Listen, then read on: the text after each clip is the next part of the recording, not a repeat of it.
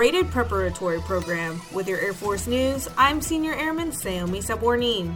Active duty officers and enlisted airmen interested in becoming rated officers can apply now through December 9th for the Spring 2024 Rated Preparatory program. The program gives qualified airmen the opportunity to learn and improve basic aviation skills before applying to an undergraduate flying training board. Rated career fields consist of pilots, combat systems officers, air battle managers, and remotely piloted aircraft pilots.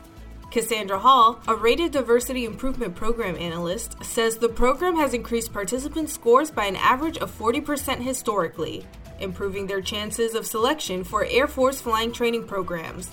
Up to 60 candidates will be selected to receive ground instruction, 7.5 hours of flight experience, and 2 hours in a flight simulator. That's today's Air Force News.